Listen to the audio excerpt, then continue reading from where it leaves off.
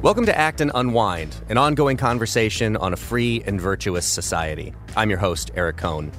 I want to thank you for listening, and I want to ask that if you're listening to us on our website, that you navigate now to the show notes for this episode, where you're going to find a link to subscribe directly to Act and Unwind at Apple Podcasts, Google Podcasts, Spotify, or anywhere else where fine podcast products are available.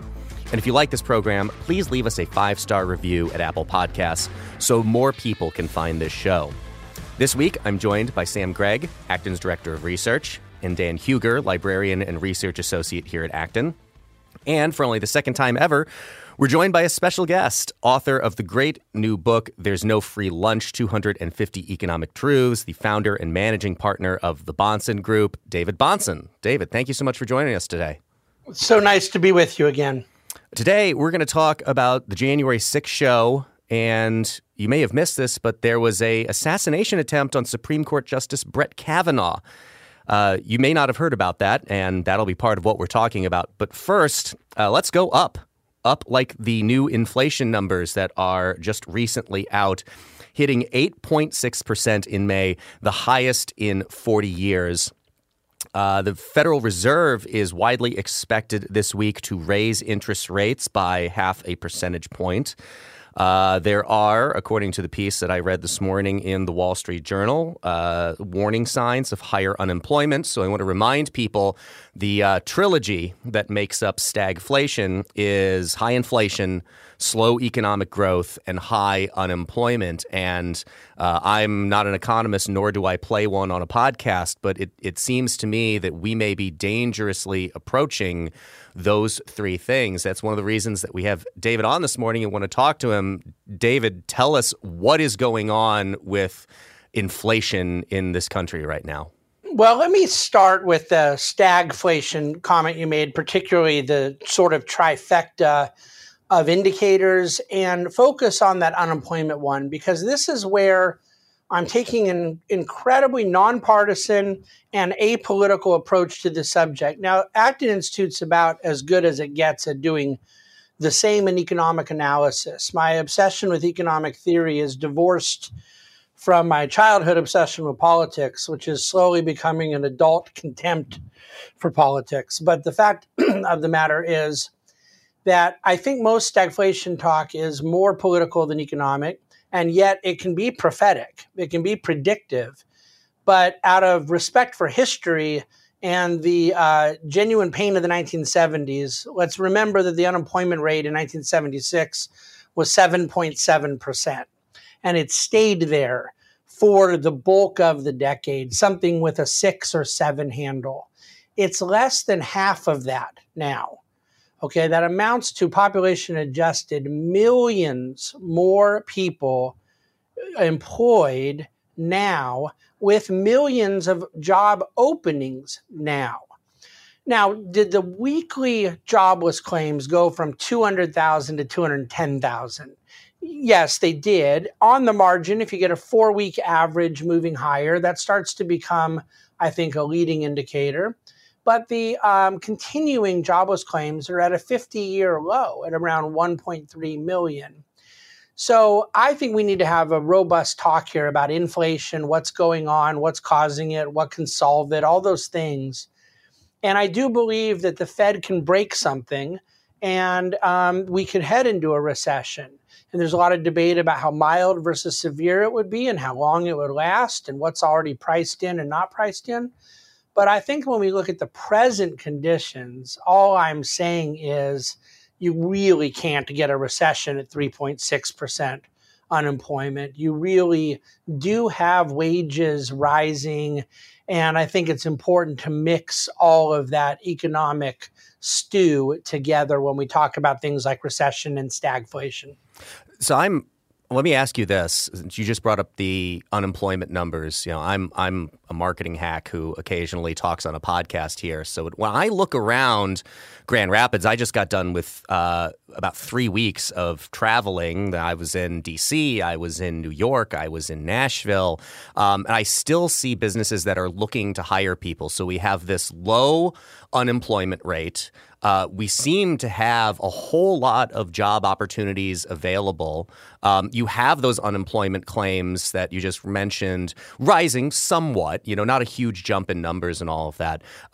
Makes sense for me, the job market right now, where we still seem to have, again, despite the low unemployment numbers, a whole lot of people with, jobs open. And it still seems to me that there should be a lot of people, jumping at those opportunities. And it still strikes me that we're not seeing it. Well, I mean, we definitely are seeing some people who had classified themselves as permanently unemployed, particularly in the 21 through 29 age category, now starting to go back. About 100,000 people that said they were not looking for a job that now either are looking or found one. I think that's one of the bright sides to this crypto meltdown is my suspicion is that there were people feeling kind of cocky about their need for employment in lieu of their digital asset appreciation that now are maybe looking for work. But you're exactly right. There are a lot of employers still looking for work. And I think this does come down to the anthropology that Acton believes about the very nature of economics. The reason I think employers starting to shed jobs is the ultimate forward indicator of recession is because I believe humans act. And I don't believe that there's a single person on television, and I include myself in that list, or anyone who can look at backward statistics, the vast majority of which are classic lagging indicators, like consumer confidence. Like what could possibly be more backward looking in what it indicates than something that the consumer is saying? However, the employers who are themselves enjoying time and place circumstances in their respective businesses, they can see either bright lights into the future or the clouds and fog of problems coming in. And one of the first things they tend to cut or slow down on with their own sort of natural instinct and organic understanding of economic conditions in their business is employment. So when employers are accelerating hiring, it's very difficult for me, knowing what I know about incentives and human action, to connect that to recession. When employers start to cut, which very well could happen, there could be enough credit tightening that it does sort of reverse this tide. My only comment is right now, it's not only not happening, it's not even close yet. The opposite is still the case in the employment aspect of what employers, entrepreneurs, companies are saying through jobs activity. Sam, I want to go to you. I want to ask you a question. I feel I asked you a month ago when we were talking about this issue the last time, which is, as I mentioned, the Federal Reserve is expected to raise interest rates by a 0.5 percentage point this week. How confident are you that the Federal Reserve will do a good job in dealing with the problem of inflation that we are facing right now?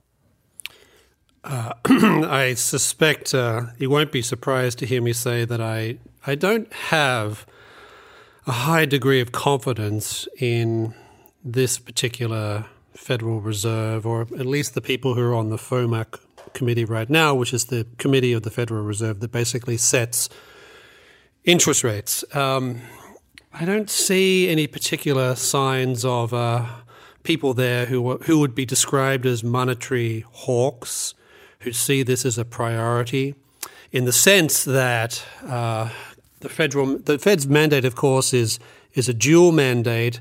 And at the moment, they're focusing upon the inflation part of the stable money part of that mandate. I'd like to think that they'll continue to do so, but the people who are on the Fed right now, that's not where most of them come down on these types of things. I think one of the reasons they are reacting the way that they are reacting right now, or at least are projecting that they may even this week raise the interest rates, is because this consumer price index and what's happening with it and the sharp rises that we're seeing in prices are pretty broad-based across the economy. So the increases in May were driven in part by pretty sharp rises in prices for energy, which are up something like almost 35% from last year, and groceries, which are up to something like 12% from last year. And that people are really noticing this. But at the same time, if you look across the economy, you see the prices are going up everywhere. So it's a very broad-based thing, which sort of I think upsets the narrative that this was caused by Putin, or the types of explanations we're hearing from the White House about what's happening in the economy right now. So I think that the sheer scale in terms of the broadness of inflationary increases that are going on right now, that gives the Federal Reserve a fair amount of cover to engage in continuing to engage in the interest rate increases that they have said that they're going to do. And to David's point about the unemployment number, that gives the Fed a fair amount of cover, right? Because the fear, of course, is that if you increase interest rates, it's going to suck credit out of the economy, which means businesses won't expand, which means that employers will be more reluctant to take on people, et cetera, et cetera. That's part of the calculus that goes on. But because the unemployment rate is so low right now, if the Fed is going to be aggressive, now would be the time to do it. So I think circumstances and conditions are probably pushing the Fed to do what I think is the right thing to do. But this is not where most of them are naturally inclined when it comes to thinking about the role of monetary policy in a modern dynamic economy like the United States. Most of the people there are very much on the sort of, well, employment is the priority. Employment, part of the mandate, is the important side of things. And with the people that President Biden has appointed or tried to appoint to the board, the Federal Reserve Board, I mean, that all points in that particular direction of a decidedly dovish Fed that is being pushed by circumstances and conditions to do things that, in other circumstances they probably wouldn't want to do. So one of the interesting things is we're talking here in aggregates, and we've disaggregated that a little bit when we've talked about the human person in terms of employment. Part of the employment picture, what you see is you saw a tremendous transition of people out of certain domains of employment during the pandemic: hospitality, restaurants. We had industries that were very much more regulated, that were affected much more dramatically by COVID policies than others. And, people have obligations, they have plans, and they transition out of industries. Everyone I know is hiring in the restaurant industry. Everyone is still looking for people. It's, there is a general labor market tightness, but there are also particular sectors of the economy that are particularly affected. And Sam points to the inflation, particularly the energy driving a lot of this. And part of this is geopolitical. Part of it is the result of government policy. We talked about, I think, a couple weeks ago about food shortages in Sri Lanka and rising food prices. Well, that was linked to a particular policy against petrochemical-based fertilizers that the government of Sri Lanka had implemented before all of these sort of global economic problems that cascade into this. So there are individual sort of interventions that have exacerbated both the labor market tightness in some sectors as well as inflation driven by certain sectors of the economy where we see especially large rising prices. David, the part of this whole story that I appreciate the pushback on the 1970s analogies that we're all making. It seems the natural place to go when we're talking about high gas prices, when we're talking about inflation. It's where a lot of Americans' brains naturally default. But the real wild card in all of that, right, is that we are still, while we've gotten back to living our lives in a way that puts COVID in the rearview mirror, the tail of the impact of the decisions that were made during the pandemic are still very much with us. How do you see our recovery from the interruptions in supply chains that happened largely because of decisions that were being made rather than more natural factors? How are we moving along and recovering from the COVID policies' impact on our economic conditions? Yeah, it's a wonderful question, and there's so much to unpack there because I am of the school of thought that there is a lot of governmental error that is behind some of the price inflation we're experiencing now. And yet I refuse to join the chorus that says it's because all government spending is inherently inflationary. Like we can run the national debt up from 10 trillion to 30 trillion and get no inflation to speak of. But then once Biden passes a $1.9 trillion spending bill, then it became inflationary. Or as if Japan's 250% debt to GDP, which has been radically deflationary for 30 years, is somehow a counterfactual. I believe that there's governmentally caused inflation, but that it comes out of what you're bringing up now, which was largely the impact to the supply side of the economy. The labor shortages that were incentivized by the extended federal unemployment benefits, the regulatory apparatus that allowed us to ever get to a point where we were so reliant on the ports that there was not better incentives to get people back to work at the Long Beach port and up and down both East and West Coast. The 40,000 people that stopped being truck drivers right when we most needed them. I can go on and on. There is a lot of governmental overlap with this, and a lot of it there was a hangover out of COVID, but there's no bigger factor, none, than them underestimating the demand surge. The demand surge was not primarily caused because some people got the government stimulus checks. I didn't get a government stimulus check, and I went on as many vacations as I could find time to get on a plane for once they allowed us to travel again. If my wife and I could fly out for an afternoon, we would have done it. You know what I'm saying? There was a huge pent-up demand because humans act, and humans were imprisoned for a long time in their homes and wanted to get back to restaurants, bars, coffee shops, vacations, hotels, and that's what you're seeing. And he described it perfectly. They're trying desperately to hire more in the hospitality sector and food and beverage. That's a demand surge. But we know that inflation is too much money chasing too few goods, and I'll add services. And that's the problem. On the supply side, the goods and services were inadequate to meet the demand surge. But you know what? Consumption of oil right now, daily, is the same as it was in 2019. The demand side of oil is not why we have $120 oil. It has come back up, and yet our supply particulars are more geared towards $50 oil. How could that possibly be? Well, we know why. Limitations on production, the ESG extremism, pressure in capital markets for them to not invest in more production. I don't think, Sam and I disagree on it, but I will say Putin is a factor here. I don't agree with the Biden administration blame casting it or pretending like there was no energy inflation before Putin. But look, goods inflation has disinflated the last 3 months. The core inflation rate, it's still very high and going high and staying high, but it was lower. It's headline inflation because of food and energy that hit 8.6 on Friday. Now, guess what? People eat and drive. So headline inflation matters.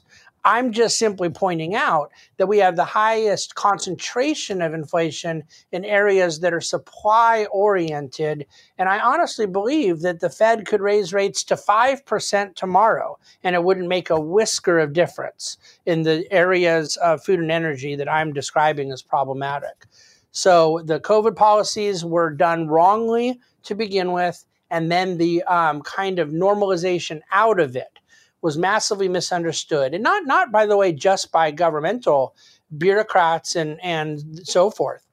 A lot of people, including in financial markets, miss underestimated the reality of human action. People wanted their lives back, and the supply-demand imbalance has been something to behold. And then now we still have been, at least for last quarter, I think it changes into Q3, but China's just utterly insane zero COVID policy and lockdowns in Shanghai and Beijing in Q2 had a huge impact into supply chain yet again, even past our own supply chain deficiencies of late last year. So some people have a hard time learning these lessons, I guess.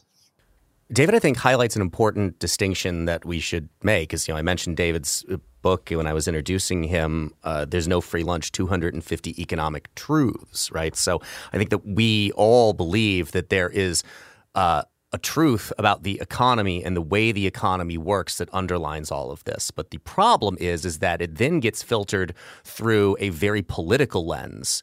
I remember David and I talking, I think back in October or November, about how it is completely sensible for Republicans to make the argument that it was the actions of Democrats that led to inflation, because that is the politically advantageous argument to make.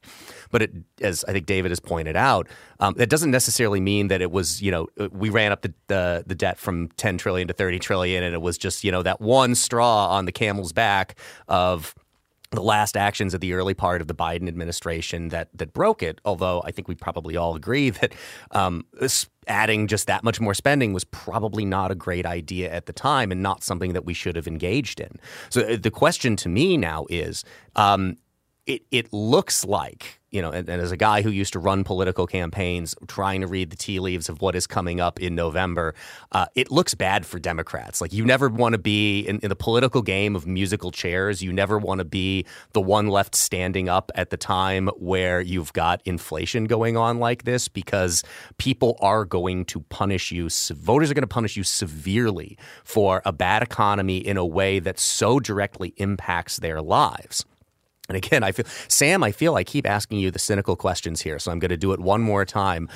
Will politicians, Republicans, Democrats, either or, learn any real meaningful lessons from what we'll experience here? Or are we just bound for another cycle of what I feel like we've been experiencing for more than 20 years now, where irrespective of economic, foreign policy, social, culture war circumstances, one party gets into power, it tries to do way too much of everything that it ever desires to do immediately. Voters react adversely, kick them out, and put the other one in. We get these wide pendulum swings of political power that at the end of the day leave almost no one truly satisfied with the state of the country. Is there any reason to be hopeful that any meaningful lessons will be learned from what has been experienced over the last couple of years, and with a political rebuke to the party in power, anything meaningful will change? Well, that's been the cycle, hasn't it, for Yes. a couple of decades now. You have presidential administrations elected. 2 years later, the other party gets a relatively big swing to it in the Congress. They get the Congress, the House of Reps, and as well as the Senate, and then you're stuck with 2 more years. Then you have a presidential election. I mean, we go through this. We've been through this cycle a number of times now.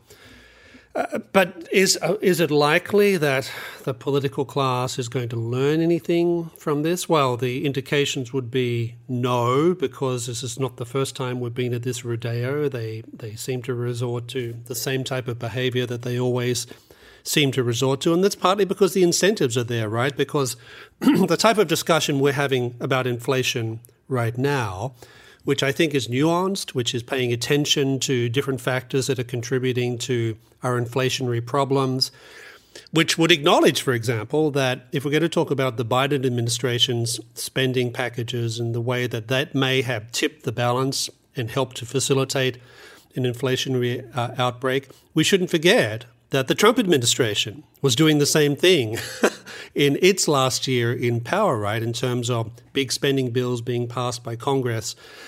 So the political class, I think, in some respects, just keeps repeating this type of behavior, partly because the political incentives are there to do so. You won't see Republicans running for office this year certainly talk about some of the, I think, very bad policies of the Biden administration when it comes to spending, but they won't talk about the fact that the Trump administration were also in the big spending class, right? I don't remember any particular spending cuts happening during the Trump administration, and we saw during the first year of COVID, they injected large stimulus bills into the economy as well. So the incentives are part of the problem, and to have a type of nuanced discussion of the type that we're doing now, well, what that tells us is that there's lots of different factors that are involved in the current inflationary outbreak. It tells us that mistakes were made by, I think some serious monetary policy mistakes were made by the Federal Reserve. I think some serious spending mistakes were made by two administrations when it comes to the current dilemmas that we find ourselves facing. As David has pointed out several times, we have this pent-up demand, which is driving things, and we have a weakness on the supply side of things. So that's part of the factor. But that's not going to win you elections to have discussions about these things, right? That's not going to get people to go and vote for you. That's not going to energize lots of bases of parties to go out and vote. They want to hear that the other people are completely and fully responsible and our side has nothing to do with it. So until that type of cycle is broken, and there is a willingness to accept responsibility, which strikes me as a major problem that's now characterizing not just the political class, we sort of expect that from them, but even the way that the Federal Reserve has been talking about this. So I was fascinated when the Fed chair started saying things like, well, we're going to retire the use of the phrase transitory. Well, what does that mean? Are you saying we got it wrong, but we don't want to say that?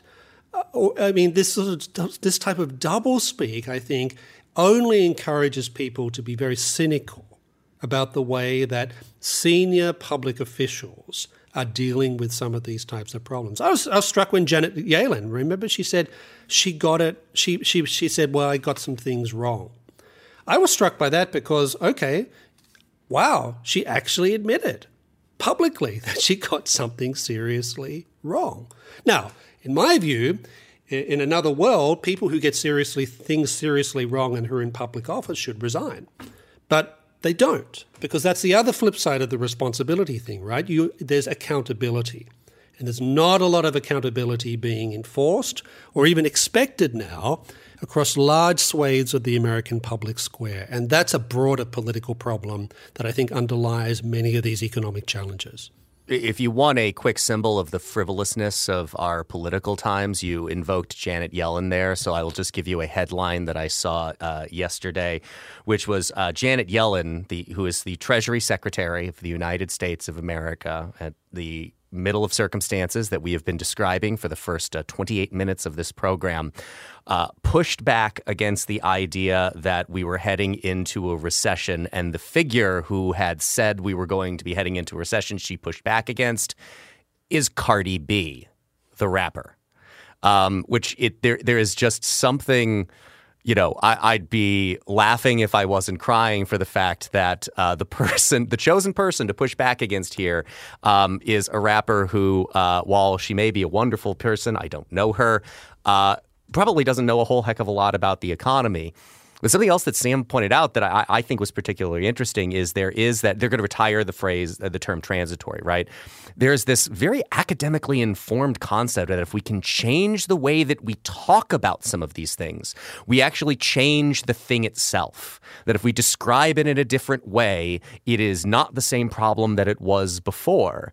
I think we see this in a whole lot of parts of American life, that if we just change the way that we talk about it, it's not the same problem anymore. And it doesn't change the underlying fundamental truths of it, which I think was part of the question I was asking Sam. That is, like, there's an underlying reality to the economy. And then there's the way that it gets interpreted through political rhetoric. And, you know, it's not all that often that those two things meet. Yeah, you've got a very interesting way of talking about this that you see You see this obfuscation. You also see it with all of the causes we addressed. There are certain things with supply chain disruptions with the war in Ukraine that are certainly real and reverberate in the economy. But the idea that Putin is this personal figure who is doing this to spite the United States or to hurt the Biden administration. Or that they can hang all inflation and really all economic problems on Vladimir Putin and just on Vladimir Putin. When you have Elizabeth Warren blaming food prices on the machinations of big turkey around Thanksgiving, this is because there are concrete policy proposals that could be entertained with the aim to lowering prices that are economically informed, that could be in a just a slightly different world, largely bipartisan. Things like, some regulatory reforms in the energy sector, where we are facing real supply constraints right now.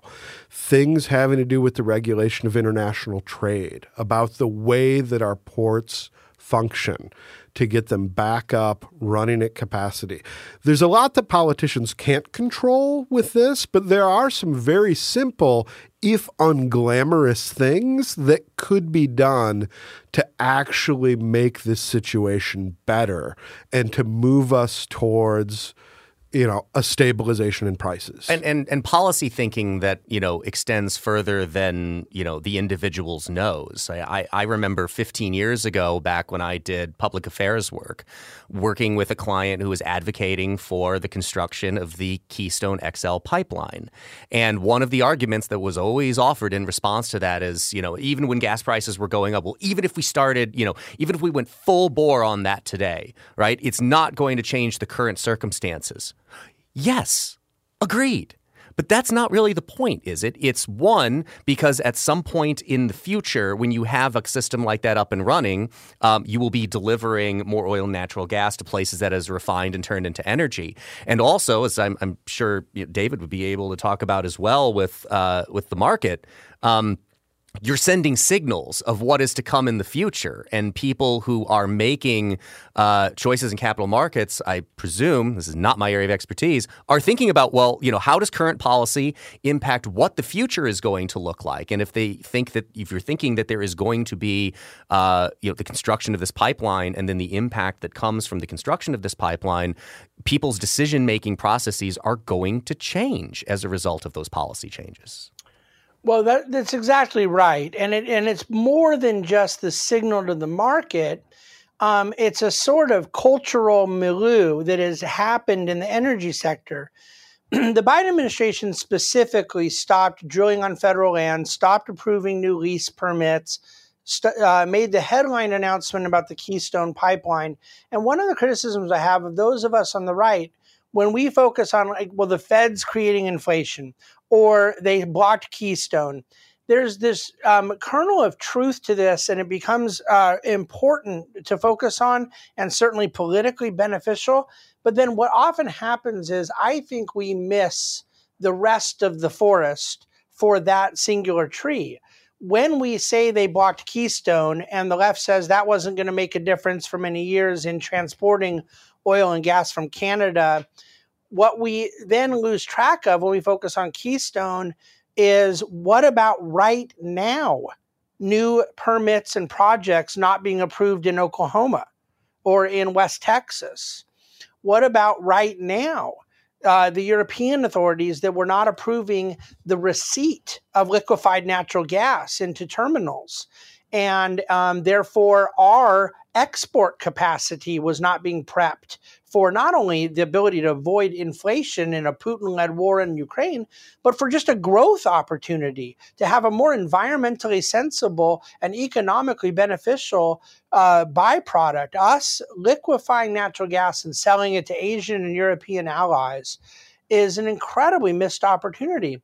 So I never want to focus on just one angle. And this is to kind of come back to some stuff Sam had said earlier. It's my biggest concern right now around the Fed is I have a generational criticism that's not limited to right now and the CPI, that the Fed distorts markets. that the Fed creates a boom-bust cycle and then exacerbates it and ultimately gets a diminished return from it and leads us into Japanification. The Bank of Japan makes our Fed look like the most hawkish, tight central bank on the planet, and Japan has nothing but deflation to show for it. I believe we need to critique the Fed holistically. Not that they got it wrong, that they never should have tried to get it right, that they lack the knowledge to use an interest rate and the cost of capital to manipulate the economy and try to neuter business cycle reality.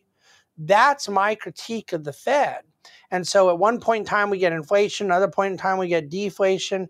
But more importantly, we have a Fed that is much too large for what we've asked it to do as a society. And that is not just Democrats, that's Republicans, and it's not just Wall Street, it's Main Street. Find someone out on Main Street right now that doesn't think the Fed's just going to sort of wave a wand when everybody believes the Fed has this magic potion that they don't have. And so I just really am focused right now in this moment on those. See, that's the beauty of podcast, Eric, is when you go on Fox, you have 3 minutes, and you go on CNBC, you have 3 or 4 minutes, right? We talked about nuance in these policy topics. You can get them in podcasts. We can get them at symposiums and conferences and discussions we do, trying to be more thoughtful, trying to really challenge people to think around a world view of these things. It's very tough to do in Twitter and in television media. But I will say this. We are being given an opportunity to reframe conversation about generationally important topics in both fiscal and monetary policy. I want to move on to our next topic, and I think we can combine the next two topics. So we talked about the economic circumstances that are underlying American life right now. And I think we all probably agree that we live in a fairly unsettled time in American life. And certainly living through inflation like this is, again, to not draw direct analogies to the 1960s, is something that we really have not dealt with since the 1960s. And I think it affects the way that Americans think about this kind of stuff and think about their lives, right? I heard this great point from John Podhoretz about driving, where, you've got a little less than a half tank of gas left, and you'd normally wait till you got under a quarter of tank before you would fill up. But, you start to think, I don't know what the price of gas is going to be by the time I need to fill it up, so I should probably just fill up now. And it changes the way that people think about it, and it changes their actions and behavior as a result of all of that. One of the other stories that I think is still lingering back there, so again, while we don't deal all that much with politics, what the two parties are going to be talking about as we're moving towards November. Republicans are largely going to be talking about the first subject matter we've dealt with on this show, the economic problems that the country is facing. And what the Democrats are going to try to talk about is what was talked about on Monday evening, which was January 6th. And we got this televised committee hearing in the evening on what happened on January 6th, the release of some new footage. And by all accounts, a larger group of people watched this than I think a lot of people were expecting. And there was over 20 million people tuned in to watch this televised primetime hearing. So I'm just going to throw this question out to the group, and anybody who wants to chomp on it is welcome to. One, did you watch any or all of the hearings on Monday night? And two, how much, if at any, do you think what happened on January 6th in 2021 is going to matter in November of 2022? Well, if I might start, I watched precisely 5 minutes of the hearings and turned off. Not because I don't think that what happened on January the 6th was serious. It was very serious. Not because I thought that we don't need an investigation into this. We obviously do need an investigation into this.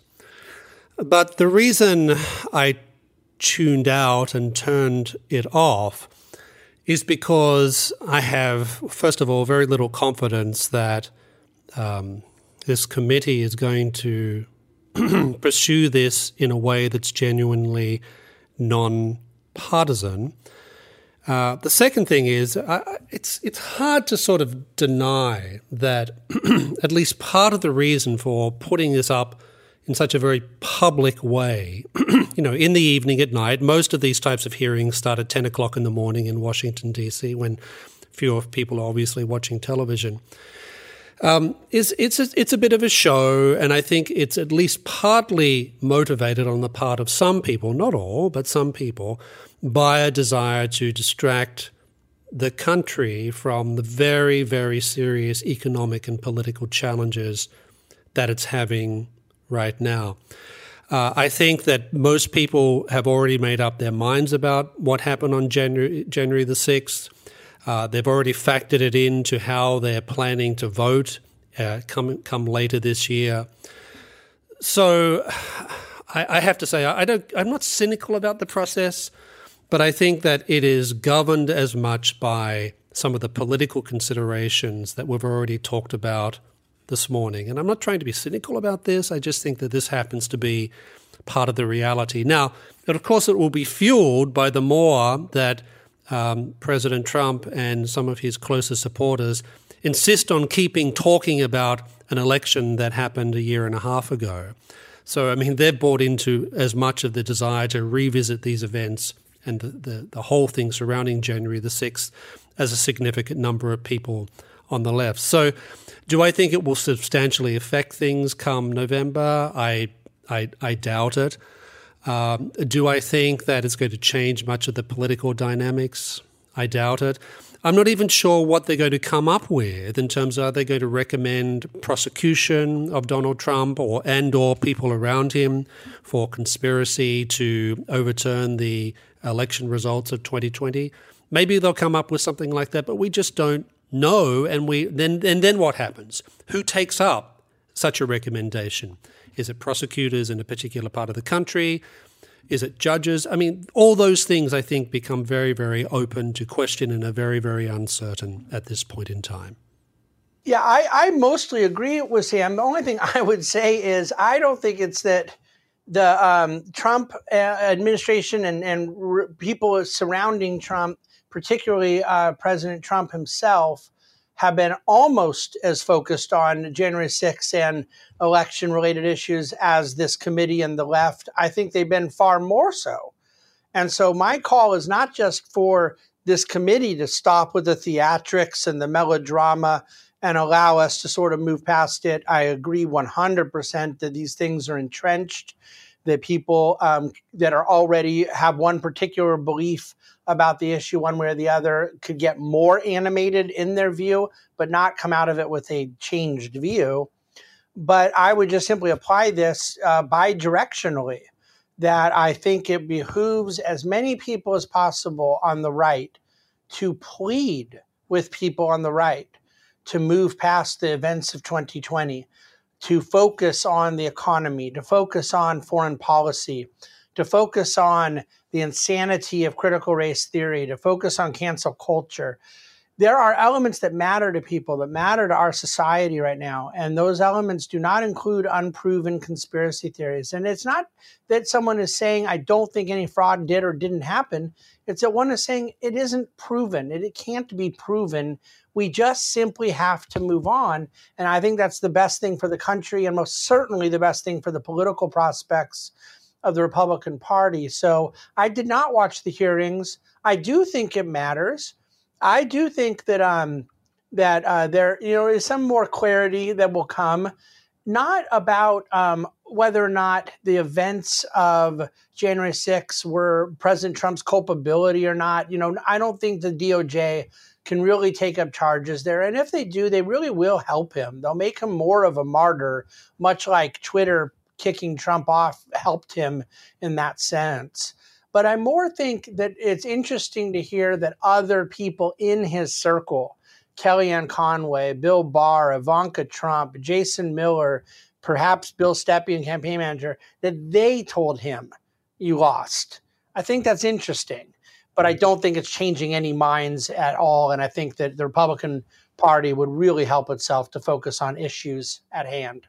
The one quick thing that I will say about the show element of all of this. And they had this committee had hired James Goldston, who was a former TV news chief, to help make this into the production that it was. And if there were an entirely unofficial act and unwind drinking game, one of the things would be if I invoke Yuval Levin, and I'm going to invoke Yuval Levin, which is the problem of so much of the work of Congress being in public.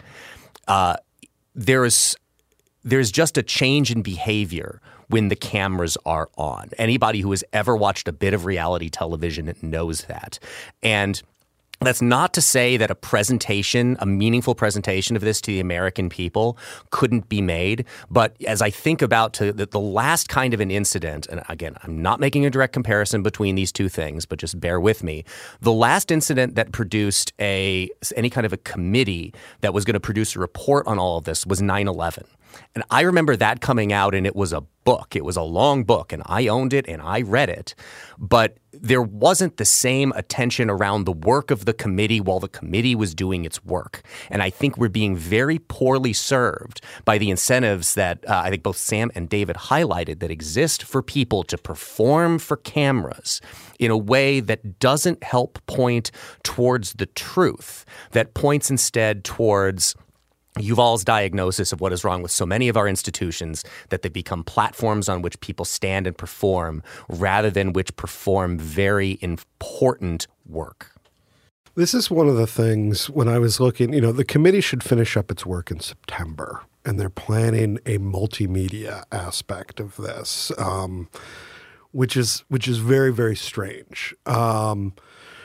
These sorts of fact-finding commissions are very, very important because what we saw on January 6th were cascading levels of failure of law enforcement, of the FBI,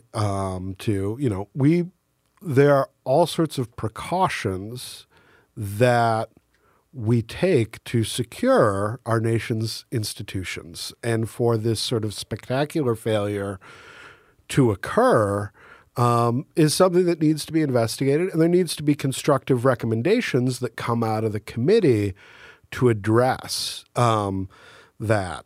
Congressman Meyer is one of the few Republicans on the committee.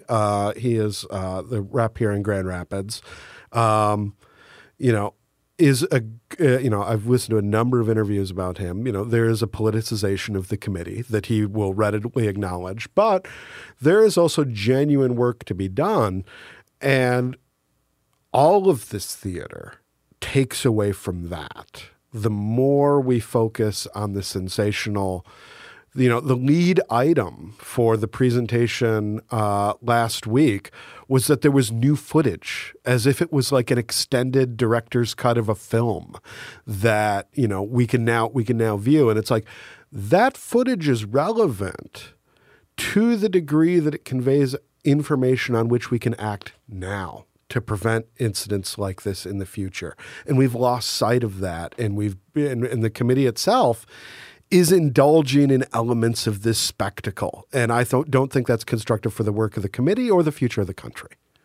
I think the only thing I'd like to say is that it's not unique in this moment in the political class. This is a sign of the culture. This is Neil Postman's dictum that we're amusing ourselves to death. The Republicans did do it with Benghazi, even if the 9/11 Commission was a little more dry. But watching Congress people beclown themselves with grandstanding. If you go back to some of the attempts of both Republican and Democrat Congress and Senate folks to grill Lloyd Blankfein of Goldman Sachs post-financial crisis, you'd be hard-pressed to see anything more embarrassing in the history of American political theater. The notion of any member of this Congress, Senate or House, talking about fiscal responsibility to any member of the private sector ever is, in my mind, theatrical and amusing. It's all driven by grandstanding. And I agree with you. The topic here is serious. The way they're doing it presents an entertainment value and wrong incentives, to Eric's point. And yet I'm not sure this is at all limited to what this moment is. It's a sign of the times we live in. Well, speaking of signs of the times that we live in, I have we get these arguments for over the last number of years, particularly from people histrionic over the last 6 or 7 years. Things are as bad as they've ever been in this country. We could talk about national divorces and a cold civil war and all of that. And one of the points that I've always made to rebut what I think is general hysterics in almost all cases, although there are some very true underlying fundamentals there that I have always found troubling. I think we've talked around and about a lot of them in the last 10 or 15 minutes. But one of the things that I've always pointed to is, you go back and you look at the late 1960s and in the 1970s, and one of the things that they experienced back then that we have not been experiencing or had not been experiencing was political violence. January 6th is a clear example of political violence. I think the riots that we saw in May of 2020 around the George Floyd killing is a clear example of political violence.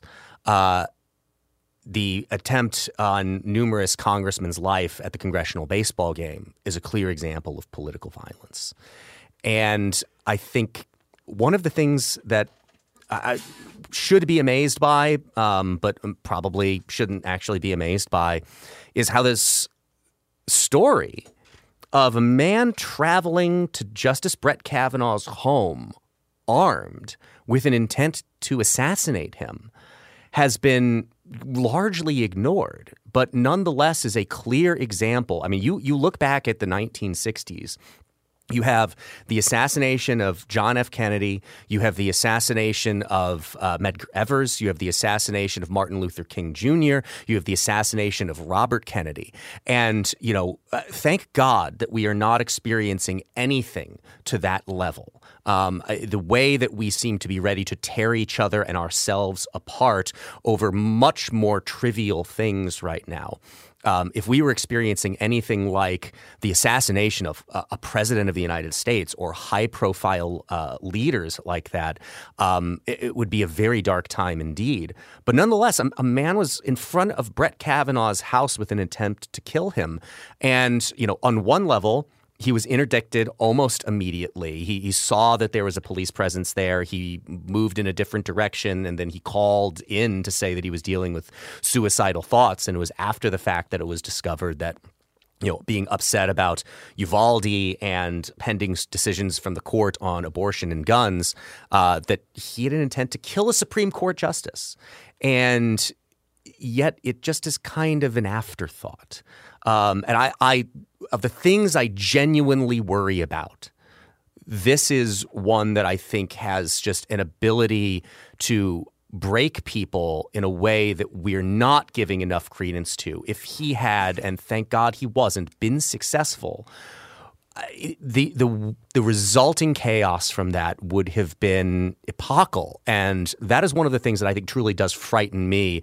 If we've seen too much political violence already, and I fear it escalates to a point where we're talking about something more similar to the 60s and the 70s. Again, to draw another comparison that we really don't want to make between now and those decades. Well, if you think about January the 6th, which we've talked about a little bit, it was a type of assault on the transfer of political power and the responsibility of Congress to certify electoral college votes, which is its responsibility under the Constitution. But it is striking to see the nonchalance with which what you just described about what was effectively an attempt by a person, albeit one who we are told had some significant mental health issues, to assassinate a sitting member of the Supreme Court of the United States, with all that would mean in terms of the balance between conservatives and progressives on the court, et cetera, et cetera. But if you read most media reports, you'd think that this was just a sort of routine piece of information, right? So, the headline in the New York Times is, and I quote, "Armed man traveled to Justice Kavanaugh's home to kill him," officials said. Right, and it was on page 20. It was on page 20 of the New York Times. President Biden has said nothing as of yesterday afternoon about this. Speaker Nancy Pelosi said the House would eventually get around to considering a Senate bill to add security for the families of Supreme Court justices. Now, does anyone think that President Biden or Speaker Pelosi would be reacting in this way if it had been, say, Justice Sonia Sotomayor who had been the target? So this casual acceptance or this type of normalization of this type of violence by, I think, large parts of the left. Now, there are some people on the right who fall into the same camp, but I think this sort of normalization of acceptance of violence by alleged moderate Democrats is something I think to be genuinely concerned about. We still have protesters picketing the houses of several justices, despite the fact that there are federal laws and local laws that actually prohibit that type of behavior. We have left-wing groups publishing the home addresses of justices. We have one left-wing group, Ruth Sent Us, it's called, advising its followers last week that Justice Amy Coney Barrett goes to church every day and that her children attend a particular school. I mean, this is the level to which things have gotten. And the fact that there aren't more people on the left, or the moderate left, the center left, whatever you want to call them, who are saying, look, you may disagree with Supreme Court decisions, but that is no excuse for behaving in this particular way vis-a-vis the persons of Supreme Court justices and their families. The fact that so many people on the left are unwilling to say this is wrong, and we should never tolerate this regardless of the perceived political leanings or the perceived philosophical leanings of people on the Supreme Court. The fact that there has been very little said from the left about this, I think, is deeply concerning and a sign of just how bad the polarization is now. David, I want to give you the last word. Yeah, I agree 100% with Sam. And the key thing in what he said is I'm willing to say it, because I don't think either Sam or I or you guys believe that the moderate left, even including President Biden, I'm not calling him a moderate, but I'm saying I don't think any of the people we're accusing of silence here or condemning for silence actually don't believe that it's wrong and abhorrent and problematic to the core. It's the silence that's so appalling. And this is why the only solution is courage and moral clarity. I think it's worse if they do believe this is wrong and to not say anything versus those radicals that actually feel that they have some righteous cause in going to extreme measures because of how important Roe v. Wade is to them, or the environment, or whatever the issue at hand is, BLM, and you think back to the summer of 2020. We're living in a moment where there's only one reason for them to not say anything, is that they're afraid of what the most extreme part of their base will think. And this is a problem on the right and the left.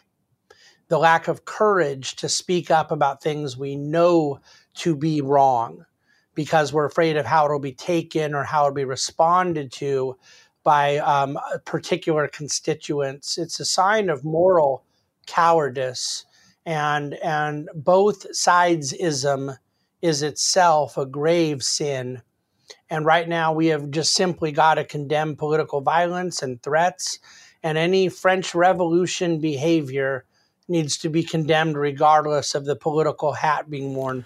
Let's call it a wrap there. Thank you so much to David Bahnsen for joining us today. Go get his book, There's No Free Lunch, 250 Economic Truths. If more people go get David's book, hopefully we don't have to spend the first 30 minutes of a show like this discussing the economic problems that is currently facing the country. Can't recommend it enough. But David, thanks so much for joining us today. We really appreciate it.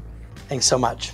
Thank you for listening to Act and Unwind. If you're listening to this podcast on our website, we appreciate it, but we want you to look in the show notes. You'll find a link to subscribe directly to Act and Unwind, or you could just search Act and Unwind on your favorite podcast app.